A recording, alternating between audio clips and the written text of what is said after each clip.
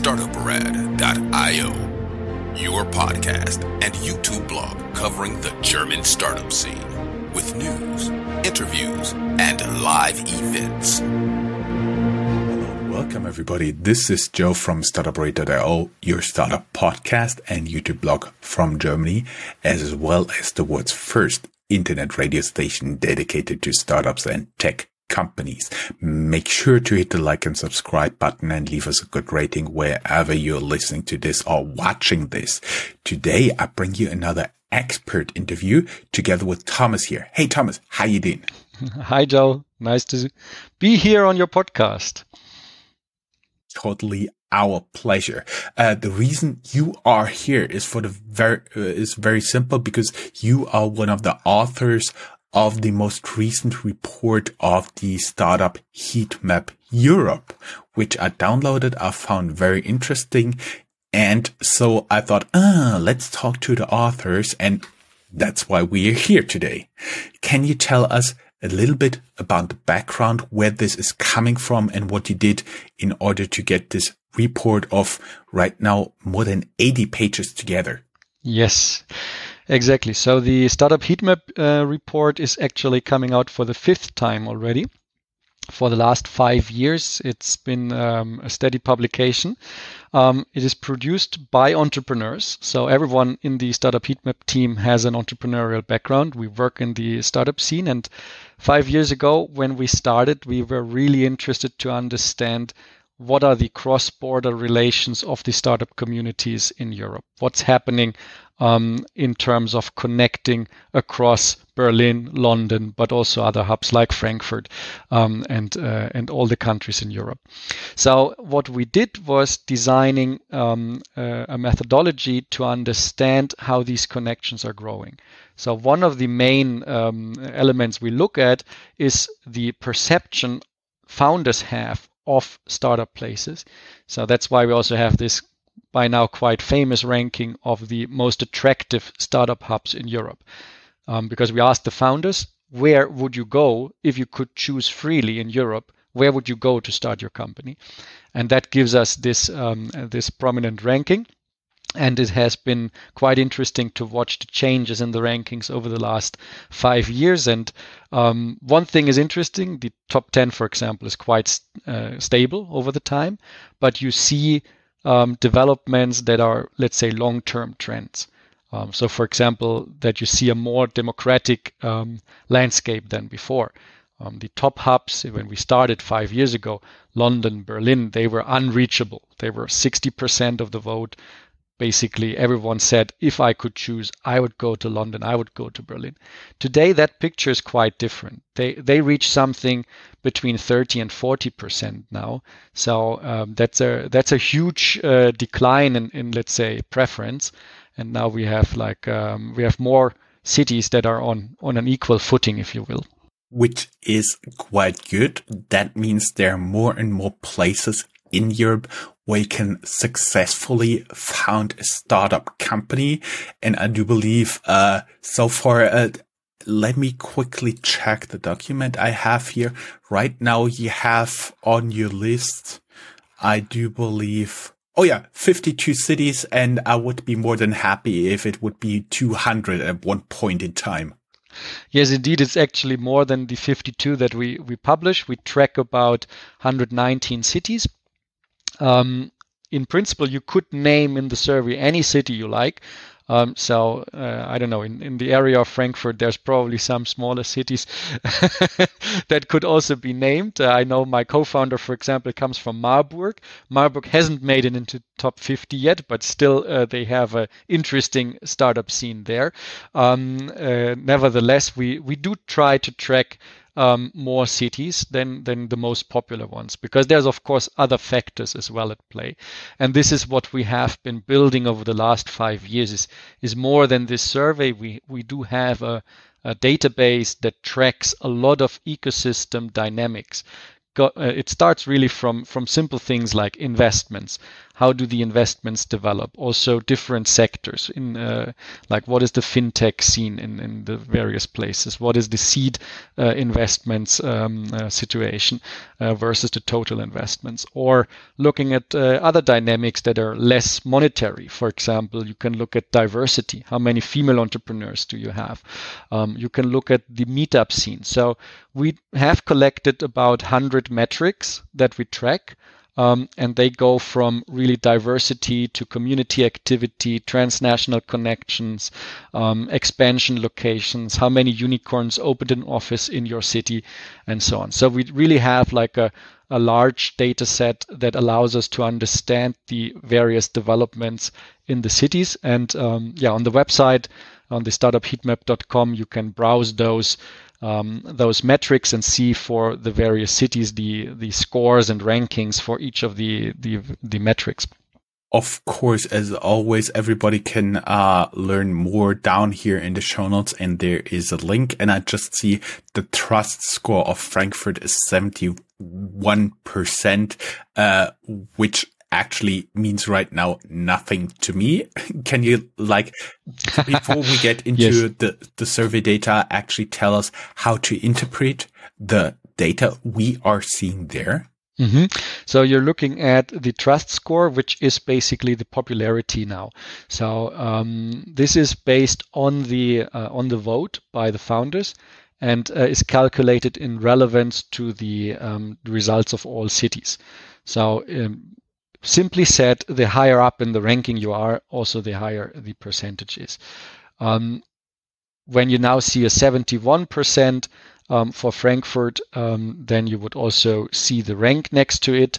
And if I just click here and see it myself, so that would be the rank 34 in the whole of Europe, which is for Frankfurt probably not bad. It is it's not known as to be one of the top 10 hubs in Europe. It is fairly popular. People know it. There is some international connections as well that you can detect. People from outside Germany have voted for Frankfurt, have said, I can imagine to start my company here, but it's not like top of the mind of every founder in Europe yet. Top of the mind, let us get a little bit into the executive summary and everything that goes with it. Basically, what did you do to get the Startup Heatmap 2021, Startup Heatmap Europe 2021 together?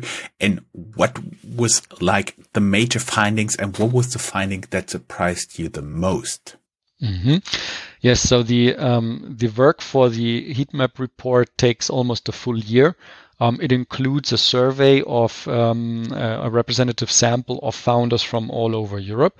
So every year we're putting together like this this sample where we identify founders that we approach to fill the survey. We make sure that this is balanced in terms of the regions, and then we also correct these results so that if we don't have like the representativeness in a certain country, then we will correct the results in that manner. So we have a robust sample. That's very important to understand, and that's why also it takes several months to run that survey. This survey gives us a lot of sentiment. Mm-hmm. Actually, what I find very interesting is that you really directly select and approach entrepreneurs for the very simple reason.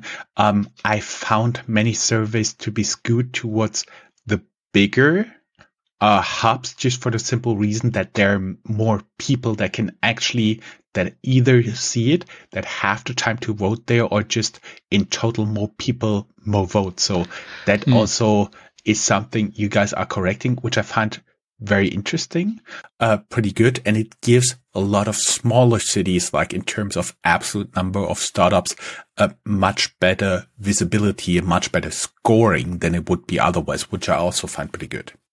Yes, so we have one advantage here, but there's of course a lot of considerations when looking at the data. So what we saw with other surveys that are connected to an event, for example, is that you collect a lot of votes from survey participants from the participants of that particular event. And if that event is strong in a certain city or region, then you will have like a skewedness towards that. This is what we try to avoid by spreading our sample on this in this way. So it is very important for us to maintain that approach. It is of course making life a little bit harder because you need to identify the founders. And then you need to approach them and ask them, and you have a certain response rate. But in the end, I believe it's more robust. Also, we work with the population size and not with the, let's say, with the startup size, or so the number of startups or the number of investments and so on. That's a difficult decision to take, but we believe that if we would use like existing databases to correct, let's say, for the number of startups, then we would have like again the problem that potentially the database is skewed towards a certain geography and has just a better representation of one country than the other. So if we use that, our sample would be again skewed.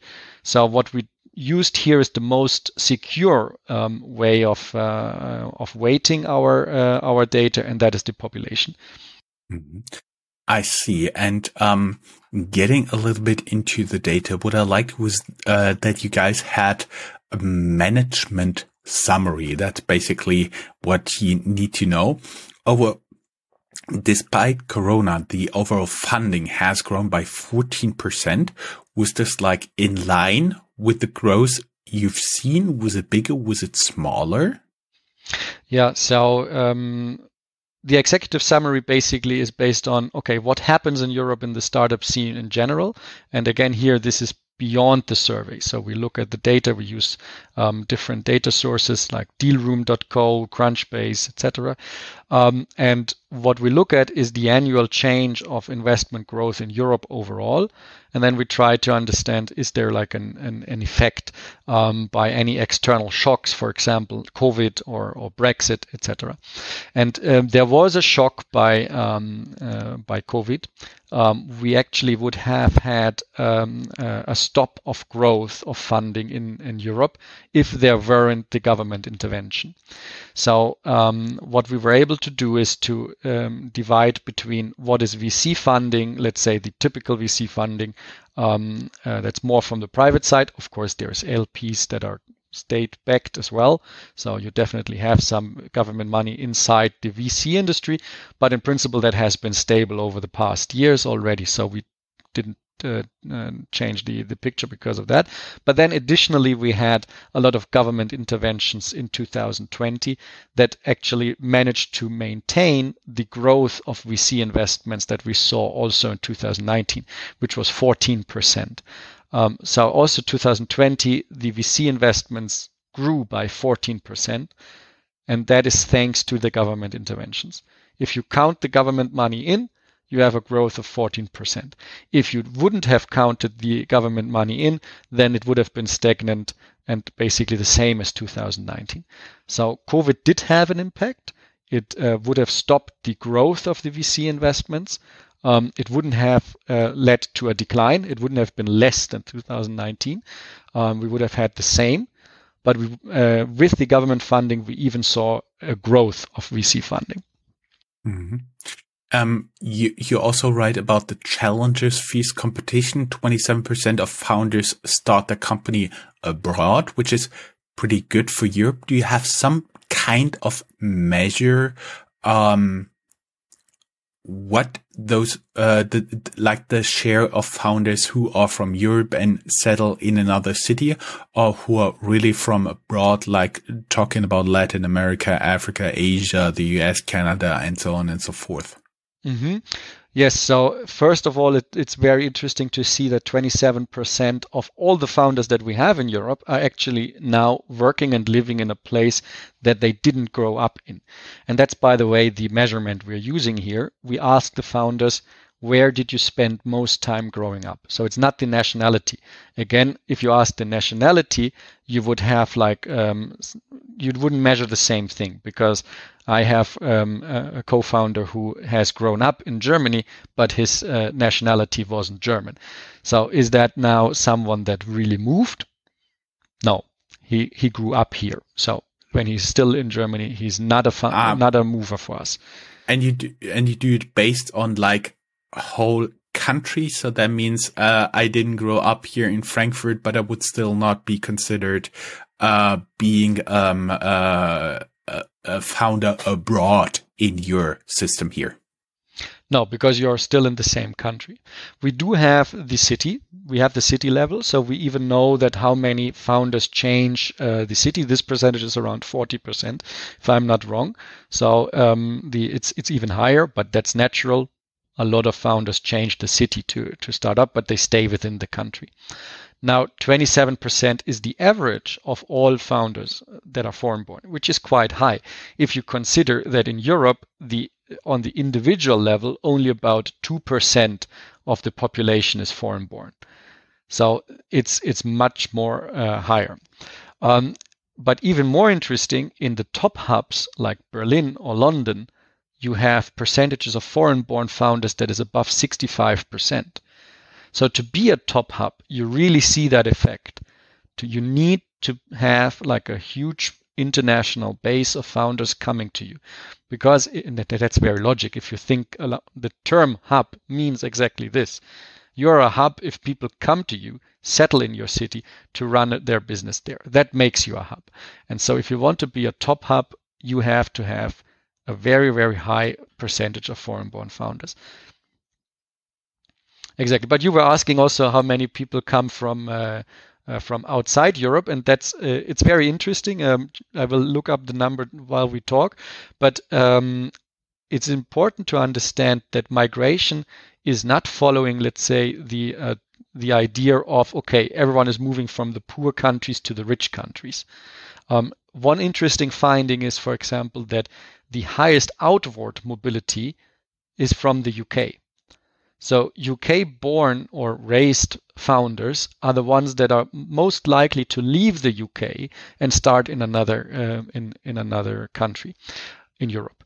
But it's also the other way around, that the UK is the most likely to be chosen by other founders who leave their country. Right? So they also have the highest percentage of inbound migration. So there is quite we call this whirlwind. And there's in migratory studies here, there is this term, the whirlwind migration in the European continent. The whirlwind means you see migration from Western countries to other Western countries, if you want to use the term Western here. So you would see like the core European countries interchanging also in IT professionals, you see that. And you see that also with founders. You see a lot of change between the UK, Germany, France, the Nordics, and so on, Benelux. And then there is the other part of migration, which is from, let's say, from outside Europe or from CEE or Southern Europe to the northern countries, Western countries, which is not much higher or even the same. So you don't have like only this stream from poor to rich, so to say, if you want to put it very bluntly. That is not the case. You actually have a very strong whirlwind migration. And then you have this, of course, also the attraction from non-European founders that come there. And we do see always a steady stream also of US-based, US-born founders that come to Europe that always have played a role, and they have come to Europe steadily over the 5 years. But let me just quickly get you the number. How many come from outside Europe? I may just add, during the time you're looking up some data, that is like a popularity vote you have here, and Brexit pushed down London, where Berlin took over just in founder popularity. And also the visualization of event generated 50 to 160% growth rates in meetups in top hubs, where admittedly I've seen a lot of digital only, remote only events popping up. Let's say Corona hit stronger in March, and then in April, June, it started. It got really, really crazy around Christmas, before Christmas, and then it kind of dropped a little bit. But what I've always seen and heard was a lot of people just register for an event and actually don't show up. So the no-show rates are usually pretty high in terms of meetups. For example, I talked to the host of the FinTech Meetup Frankfurt, the biggest one in continental Europe, of FinTech meetups. And he says he has a no-show rate of at least a third. And in digital events, I do see sometimes even half of the people are just no-shows. Yeah. And in free events, especially. Yes, of course. But it's a very interesting statistic that you mentioned. Maybe I can, for the YouTube viewers, I can share my screen. Here you were mentioning this statistic about the effect of COVID, so to say, on the meetup landscape. Our assumption was when COVID hit that meetups would have taken a big hit. And we also saw, actually, the first thing we saw was that in our tracking system, where we were tracking various websites that are listing meetups and events, that many of them stopped doing that. So that was for us the first indication that we felt like, oh wow, so meetups are not going to survive this. But then the source that was stable was meetup.com, so we now rely on this one. And here we saw an interesting development. Actually, the meetup attendance increased by 13%. Now, okay, attendance is the registered attendance, of course. So it might be an effect that fewer people actually joined the events, but that would be a stable change over all cities, I would say. And in general, the numbers went up. So what you could say, the interest in joining meetups increased during COVID, which at least gives us a positive sign that the scene is alive. People were not turning away from entrepreneurship and saying like, oh no, okay, so now there's nothing we can do anymore. We give up. No, they were active. They were looking for possibilities to still exchange, and meetups was a place they turned to. But even more interesting is that you see here, there's a huge difference between the locations.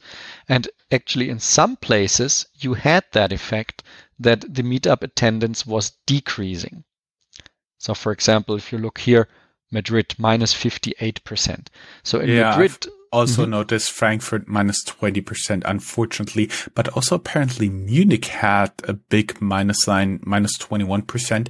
And when I've seen this plus the plus 51% in Berlin, I was wondering if this digitalization remote only did not just lead to people just focusing more on their interest and less on physical location, which was just a thought I had in mind at this moment. I think it is, yes. I think that people said, okay, I go to a meetup to learn something. Where are the best speakers? Where is the discussion happening that I want to join? Where do I learn something? And they went to the places that had the strongest brand. So you see like here, the top hubs that people look out to, saying like, this is a hub where I feel something's happening, people were going to. So that I think is this effect. It was suddenly possible to join meetups virtually in other places. So you decided, would I go to my meetups in Madrid with speakers maybe from Madrid, or would I go to London where I have like a maybe the founder of a unicorn speaking at the meetup. So people were choosing to go to these places. And I think also for the speakers, I think it was the similar effect. Those meetups also got more interesting because suddenly they could invite speakers that were not from Europe, that maybe had a world rank. It was much easier to reach these guys because in a virtual world, you have a level playing field. You can invite basically everyone to join your meetup. And I think that is the effect here. That is pretty interesting. What I found, what I even shared on social media was very astonishing, dangerous developments in your highlights. Discrimination against women entrepreneurs amounted to 3 billion euros in 2020. How did you come up with that number? And have you seen data in the past? And can you make up a development there? Mm-hmm. Yes, we actually created a full report on female entrepreneurship in Europe end of last year. And for that, we analyzed very interesting data sets. So we created a data set of around 20,000 founders to identify how many female entrepreneurs we have in the top cities in Europe. So we really were keen on developing a city-level database for 30 cities where we could say, okay, we have a representative sample for each of these cities saying how many female founders do they have. This works by the name of the person. So the algorithm detects the name and tells us, okay, out of those 2,000 founders we have in Berlin, so and so many are female. And with this, over like a large data set with 20,000, you could track like some 30 cities. And that was very interesting to see the percentage and the differences between the cities. So, for example, we found that Vienna had the highest percentage in all over Europe of female entrepreneurs, with 34% of female entrepreneurs. And that's a very interesting finding. In general, there's only 15.5% female entrepreneurs in Europe. That's the average in Europe. In this whole data set, 15.5% of founders are female. And here we're talking about founders and co-founders. Most statistics ask, does the startup have a female co-founder? And then they count as one and they divide it by the total number of startups. I think what we were able to confirm is that even if you count the number of individual founders, you get this percentage of people out of the total pool. That's very interesting because it makes a difference if you have one female founder in a team of 4 where three are male, or if you have 2 female founders in a team of 3, right? Makes a difference. So we wanted to get behind that. Good thing is we confirmed the numbers that the others had as well. So in the end, it evens out. It's not that it makes a huge difference in the results, but it could have been. It's important that you do these checks. Now, the other question that is always in the media is how much VC funding goes to female founders. And there is a statistic out there that only 3% of VC funding goes to female founders. That is always based on that number of female founded startups. And here what they do is they take the all female startups. So they say, is the startup completely founded by women? And then they say, we count that one, and teams that are completely founded by women only raised 3% of the total VC funding in Europe. Now, this is a problem. I agree. There is very few all-female teams, and they also get very little VC funding. Okay, but it is not yet the end of the research we need to do. So we need to go a little deeper and understand what is the situation. So we tried to understand what is the expected number of VC funding that female entrepreneurs would need to get. And we used that 15.5% number here and said, okay, if it is 15.5%, then they should reach also 15.5% of the VC funding, right? That would be the thought. And here we compared this perspective and saying like, okay, the female entrepreneurs, and here we take founders with had at least one female, startups with at least one female founder, how much percentage of VC funding did they get? And how much is the difference to this 15.5% of all VC funding? And that is 3 billion in 2020, which doesn't make their life much better for them. It is still, there's huge discrimination. It is definitely harder for women entrepreneurs to get VC funding. I can totally see that. And now I'm sure how you can come up with the number. I have, 58% of startup community shrank due to the pandemic. I do believe just in total number of startups, entrepreneurs. This is funding. Funding? Okay. And internationalization rate of startups falls below 50%. What do you mean with that? Mm-hmm. Yes, so we were looking at how international startups are by asking the founders whether they have international branches or if they have hired international team members or if they have raised from international investors. So we have asked for these different possibilities for internationalization, and then we do this over the years, and we see the development of the rate. So we see does it increase, and until 2020 it did increase. Every year it was a little bit more, and now it fell below 50% for the first time. In 2019 it was something 60%, and now it fell to 48%. So the pandemic had an immediate effect here, and here we can really say it's an immediate effect because we also asked the founders, how fast did that happen? And over the years, the founders told us internationalization for them happens in the first year. In the first year of establishment, internationalization is already happening in most of the cases. So when we see a drop in 2020, if people tell us in 2020 we are not international, that is an immediate effect of COVID, because it would have happened in the first year of establishment, and all those startups who took our survey that were in the first year didn't manage to establish international ties yet. That's why the number dropped. I see. So basically what we did right now was just going through the management summary. And as people could tell from your enthusiasm, there's like a lot in the almost 80 pages left there. We'll leave a link down here in the show notes for everybody to find the report. And before I say thank you very much and goodbye, what was for you the highlight? What was the most surprising piece of information, data point that you found in this survey? Mm-hmm. I mean, there's too much things to point it down to one thing, but for us, top three also work for me. Top three works. Okay, so the main thing is more of a general observation. Is this question: do we see a more democratic development, or do we see a more oligopolistic development in Europe? Because at the moment we have still like the dominance of some small number of hubs.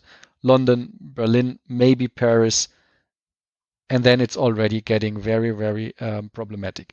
So this was a very oligopolistic structure. You have most of these hubs raise more than 50% of all the VC funding in Europe.